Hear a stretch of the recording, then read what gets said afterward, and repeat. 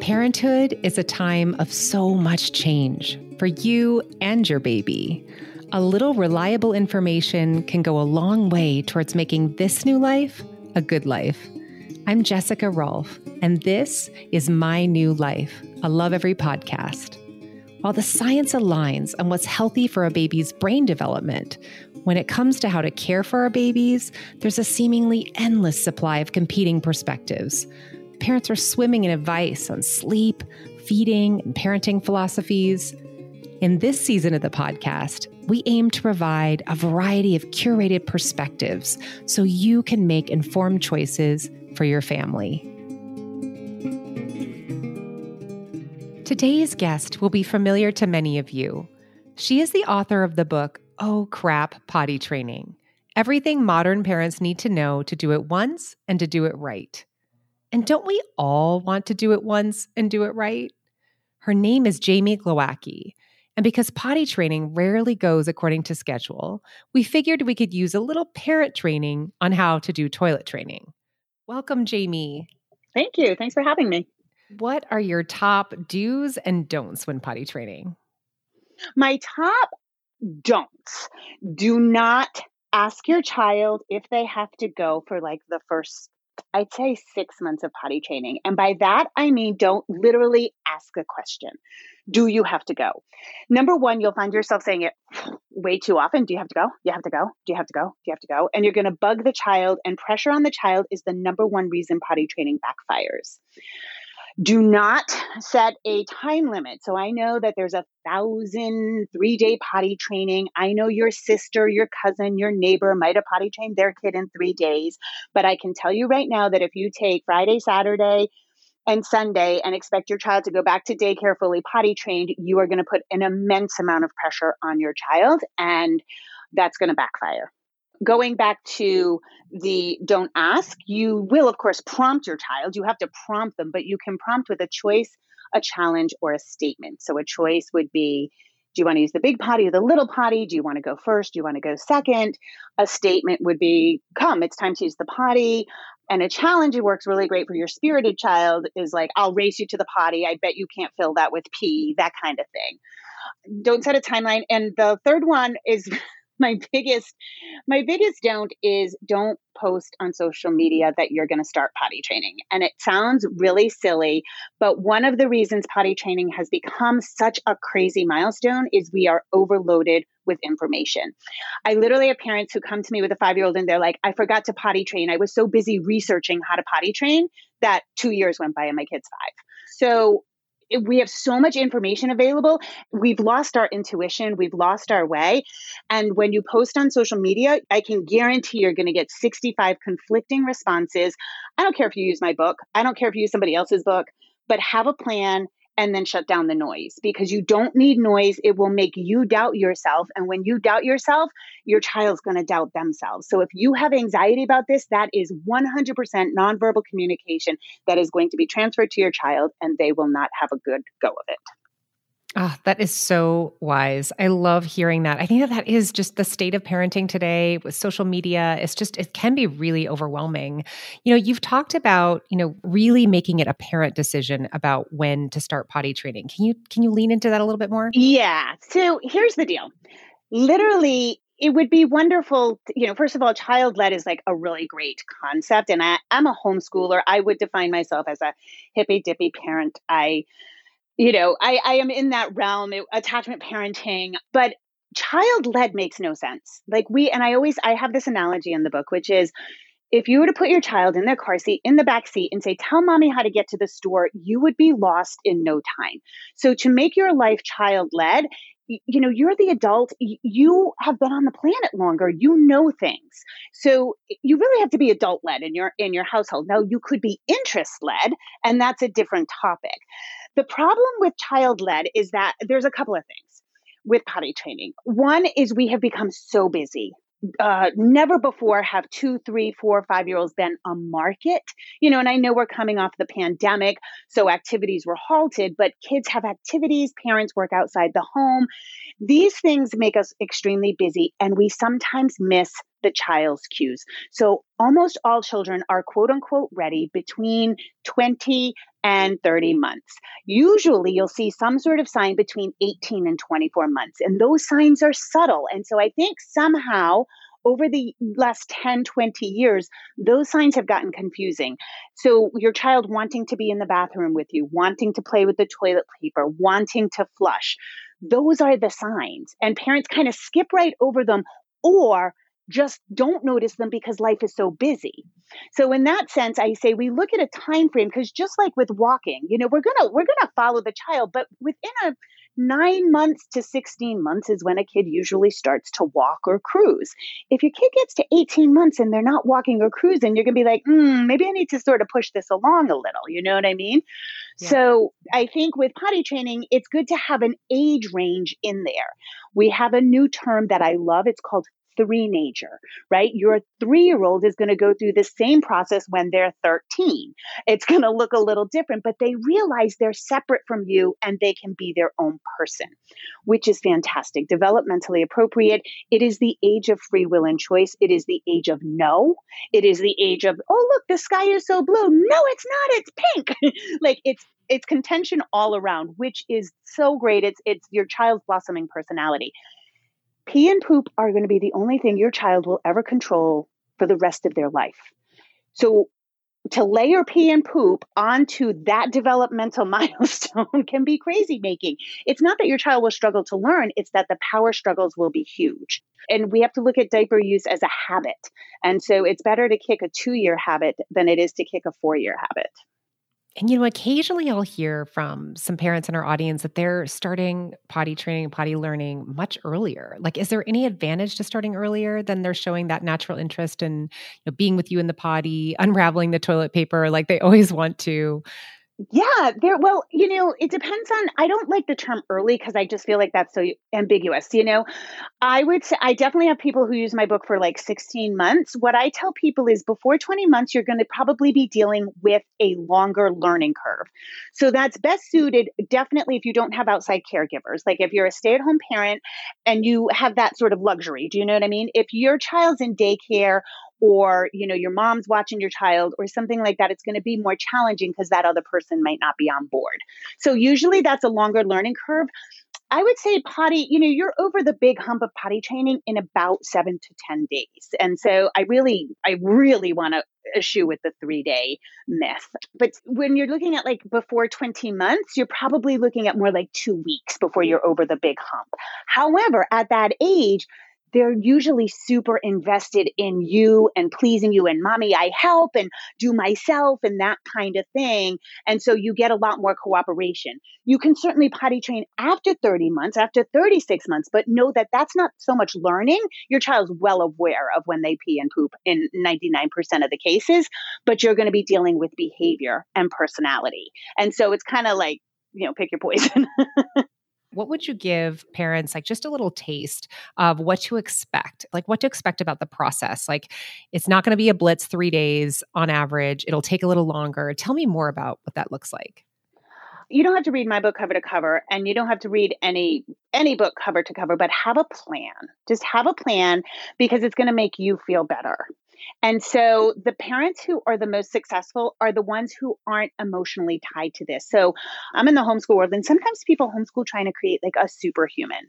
If they're not homeschooling, they're like going to beat the public school system. And sometimes when parents potty train, they approach it like that. And that again goes back to the social media and putting the highlights, like my kid's going to be the first to potty train. So, check yourself and just make sure you're doing it whatever age you're doing it, that you feel ready and that you're not trying to beat anybody. You're not trying to beat your sister and her kid or anything like that, because that happens. Clear your calendar. That is the number one thing I tell parents. And you do not have to stay home for a long period of time. You do have to stay home for like 2 or 3 days, because the very first thing, and this is not me, this is not revolutionary, this is literally every single potty training book method out there. Your child has to be bare bummed. If they're not bare bummed, they're going to pee in their pants. By the time you see the wetness, they will have voided their whole bladder and the learning opportunity is lost. So they have to be bare bummed, and that first day is a marathon. It is going to be the worst day of your life. It is boring. It is horrible. You can't look at your phone. You can't look at anything but your child and their bum and see what's happening. You want to catch them as soon as they start to dribble. You want to get the potty chair over to them, or you want to get them over to the potty chair. I tell parents, prepare for that. Prepare like it's a marathon. Prepare snacks for you and the child, because you might not want to put them in a high chair. You might want to have a picnic, or you might want to have them like kneeling at the table, because the bend, locking them into a high chair, will create an accident almost assuredly in the first couple of days. You want to not stay up binging Netflix. You don't want to have wine the night before. Like, you want to be well slept, because you're the teacher and you're 75% of the process. So if you're in bad shape, it's going to go bad. And if you have a chance to roll up your rugs, like if you have some rugs you roll up, like I totally remember doing that. Yeah. Roll up your rugs, or, a lot of people have an open floor concept now. So containment can be really important for the child. Kids love small spaces because it feels safe. So containment is good. I mean, I don't know many people who have precious things when they have toddlers in the house, but yeah, roll up your rugs if you can. Or the whole design, though, is like, it's not meant to have pee all over the place, but there are going to be accidents. And you mentioned this in the intro. I don't look at the first week of potty training. Nothing's an accident. It's a learning tool. You're learning your child's patterns and you're learning their signals. So a pattern is every time, like some kids are camels, and then it's like college drinking. Once they break the seal, they have to pee 6 times an hour, right? So they can go a really long time. They can go 3 hours without peeing, but then there'll be a lot of pee. Some kids can drink 12 ounces of fluid and, pee regularly once every hour. So those first couple of days, you're learning their pattern, because when you leave the house and go to activities, that will give you a better idea. That will give you your foundation of knowledge. Then you want to look at their signals. So their body tell, what's their tell that they have to pee? Some kids are a deer in the headlight. Some kids do the classic tippy toe. Some kids grab their crotch. So that's their signal. And that lets you know, oh, hey, and it's always best to reflect their signal back to them. Oh, hey, look, you're walking on tippy toes. That means the pee-pee's coming. Let's go sit on the potty. So that kind of thing. My book is arranged in blocks of learning. Each block is very quantifiable. They can pee and poop with prompting, without pants. Then the next step is to go commando. Then the next step is to leave the house. Then the next block is to put underpants on them. So that way parents have a real good idea of how to move on. And if something goes wrong, just go back to the last successful block. Just like if you're building a tower of blocks and it gets knocked over, you go back to the most successful, stable part. For potty learning to really work, you have to get your child on board. The Potty Learning Course Pack has everything you need to make this experience positive for you and your child. We give your child their own books and tools so they can tap into that powerful, intrinsic motivation. Pair that with a realistic plan, expert guidance, insight from Love Every Families, and a printed parent guide to get everyone on the same page, and you'll be set up for success. Whether you're planning ahead, you've had some stops and starts, or you're in the middle of it, visit loveevery.com today to start the Potty Learning Course Pack and see all the course packs we offer. Can you talk a little bit more about like the tension around poop and how we should be reacting? Yeah. Okay. So poop is like by far the biggest struggle. It is 90% of my clients, my consulting clients. So poop really runs the gamut. What I tell parents though is, there's plenty of kids who do just fine with poop, but what often happens is that first day is just so new, and toddlers aren't good with change. You know what I mean? So some kids take to potty training very quickly and some kids struggle. So that first day, it's very, very common to have some like performance anxiety. And one of the things is that, before they used to just be able to poop in private, behind the closed doors of the diaper, so to speak. And now we've got the potty chair in the middle of the room, all eyes on the kid's butt. And so they get like a little bit of performance anxiety. It's very, very common not to have a poop that first day of potty training. And I tell parents, do not stress out. Do not stress out, because the more you get stressed, The nonverbal communication, again, goes right to your kid. Remember, your 2 or 3-year-old doesn't have a massive command of the English language. What they know is your cues. What they know is your nonverbal communication, your vibe. So if you start getting anxious, the anus muscles are super, super sensitive to emotion. Like, and I tell parents all the time, like, we've all had to poop and go into Target, and there's people in every stall, and your butt's like, no, thank you. I'm not going to open. You know what I mean? So the kids get very, very sensitive to emotion around poop. So just put on your A game and be super chill about it. And that's the number one thing you can do. I also think, like, if you get into day 2, day 3, and your child's still not pooping or looks like they have to poop, but they can't, go lean into something like Miralax or Senna, even a very small dose, just to keep it going. Because what happens is those sphincter muscles can get stuck on clench. And so the longer you go, the more you could be running into trouble. So I tell parents, gosh, in the beginning, just like lean into a little assist and just get things going and you should be fine. I see more trouble with like kids not being able to poop than poop on the floor. So it's just a really primal thing. If your child's struggling to go, make sure you get some privacy, not in the middle of the living room floor. Go in the bathroom maybe and see if you can close the door for a minute on them. And one thing that really, really helps with kids and poop is, especially if they're on the little potty chairs, get behind them and hold them by the hamstrings, under the knees, and lift their knees up to their chest. And a lot of times the poop will just shoot right out. So that's an old Korean grandmother trick. I love it. I love it. Ergonomics of pooping. I get it. Yeah, the ergonomics, that's a really good point. So what happens is, remember, your kid usually was either a stander or a squatter to poop, right? So they're either in a deep knee bend or they were pooping standing up. And so a lot of times we ask them to sit at a 90-degree angle, right? So that's why I really recommend the Baby Bjorn potty chair, because it's almost got that little dip. You want their knees up by their chest as much as possible.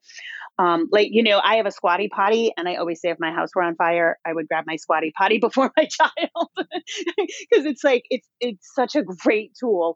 So you want their knees up by their chest and not like a 90-degree angle. So if your kid looks like they're willing to poop and it's just not coming, try to maybe put some books under their feet or see if you can lift their knees to their chest. Great advice. Our audience, a lot of parents came back with pain points around children, their toddlers, like holding the poop until they were in their diaper, either for nap or at nighttime, because, they were still sleeping with their diaper. And so they were waiting purposefully to have that private moment and poop more safely, if you will, in their diaper. Is this common? And do you have any solutions that you recommend to this? So there's a couple of contingencies to this.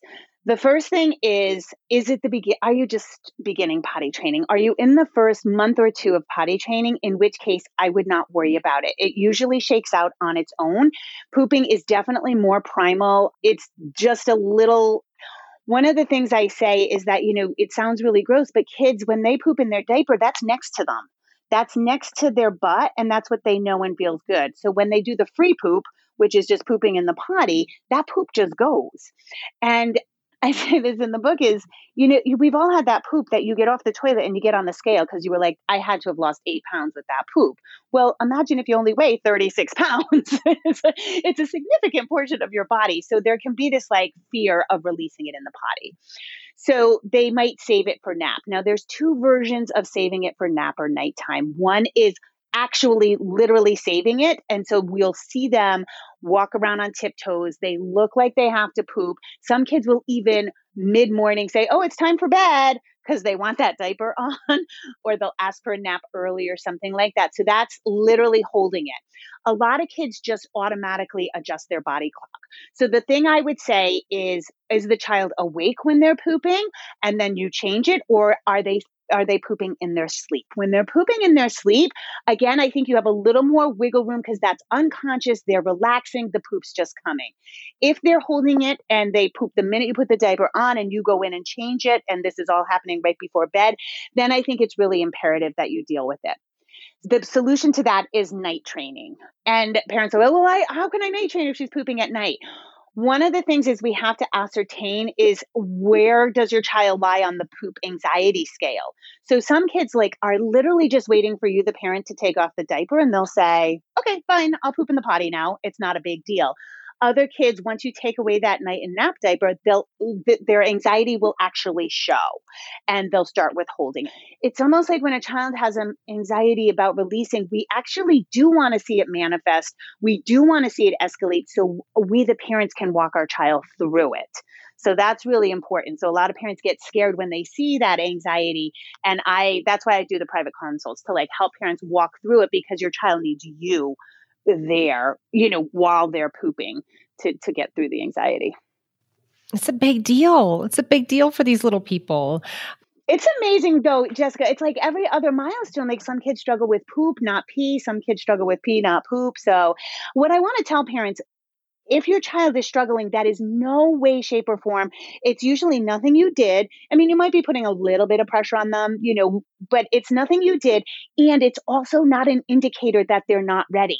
I have 5-year-olds who were never quote unquote ready, and they still have that anxiety. So if your child struggles with poop, or if your child is showing anxiety about release, do not be fooled that your child is not quote unquote ready. That's not the case. This will be your child at 3, 4, whenever you decide to do it. So I think it's better to do it when they're littler and not going through that individuation stage. It's so helpful to hear. I just have one more question, and it's around rewards and praise. And I know the answer to this question on where you fall on this, but can you share with our listeners your perspective on rewards and praise? This is a milestone, you guys, just like when your child slept through the night. When they slept through the night, did you scream? And like, I know you were probably screaming and yelling inside that, like, oh my God, thank God you just slept 8 hours. But you didn't give your child an M&M. You didn't, oh my God, you slept, oh my God, you're the best. You were like, oh, yay. All right, let's move on with our day. You're well rested. Same thing with potty training. So I find, like, look, guys are really good at this, like fist bumps, lower your pitch, and just a simple, like, excellent. Hey, you must be really proud of yourself. Always, always, always reflect back to the child. Always let your child own this. This is not about you, mom or dad. This is about the child gaining autonomy and self-mastery. So don't make it about you. Make it about them, okay? So, hey, you must be really proud of yourself. Excellent. Let's go eat lunch. That's all. Very simple. You can reflect back how their body might feel. If they drop a ginormous poop, you might say, wow, your belly must feel good. When I poop like that, I feel really good. So you can reflect back how their body might feel. I am against rewards for potty training. By the time parents come to me, they have promised a trip to Disneyland for a singular poop in the potty. And that happens daily. So that's how bad it can get. Rewards, if you choose to use rewards, that's fine. Have an exit strategy. And here's my caveat. Don't escalate. Yeah. So don't give for trying, because they'll manipulate that. I once had a little boy who got 2 M&Ms for pooping as a client, and he learned how to meter out his poop into 40 nuggets. So he got 80 M&Ms. So kids are smart when it comes to rewards. Maybe later when they're teenagers, you might have to bribe or reward with external circumstances, but not at this age. Now, that being said, sometimes we will use rewards if we can't ascertain is this behavior or is this a glitch in learning? So a lot of times parents can't separate that out. And so I say, hey, try a reward, and you'll find out real quick if your kid can do it. And if they can do it for an M&M, then that gives the parents the sort of inner fortitude to be like, okay, cut it out. You know what to do now. And so then they can put on that mom or dad voice that I was talking about. I think it's unnecessary. I think it's a really unnecessary tool to reward a kid for a normal bodily function. That makes so much sense to hear that perspective. Any final advice you have for our listeners? You've been so informative today. Yes. My closing words are, this is not a measurement of your parenting. Don't make it one. Don't measure your parenting. Your kid, the hardest thing about potty training is it's a crystal ball into your kid's learning curve. This is the first time you are concretely, actively the teacher with your child with only one desirable outcome. Okay. And so what happens is if your child struggles, it pings you emotionally and you feel like a failure. It's not the case. Your kid might struggle. It's okay. Reach out and get help. I have 375 blog posts about potty training. I have 47 YouTube videos. I'm on Instagram. I'm doing a whole series on Instagram, IGTV. I have tons of resources. Just reach out and get help, but do not take this on personally. This is not a measurement of your parenting. Well, thank you so much, Jamie, for being with us. It's been such a pleasure to meet the person behind this famous book. It's been so great. Thank you. Awesome. There you have it. Potty training how-to from a woman who has written a best-selling book on the topic. You can find more tips on the Love Every blog at loveevery.com. You've been listening to My New Life. If you think this episode might be helpful to a fellow parent, please share. And if you'd like to learn more about the topics discussed in today's show, head over to loveevery.com. That's lovevery.com. I'm Jessica Rolfe. Thanks for listening.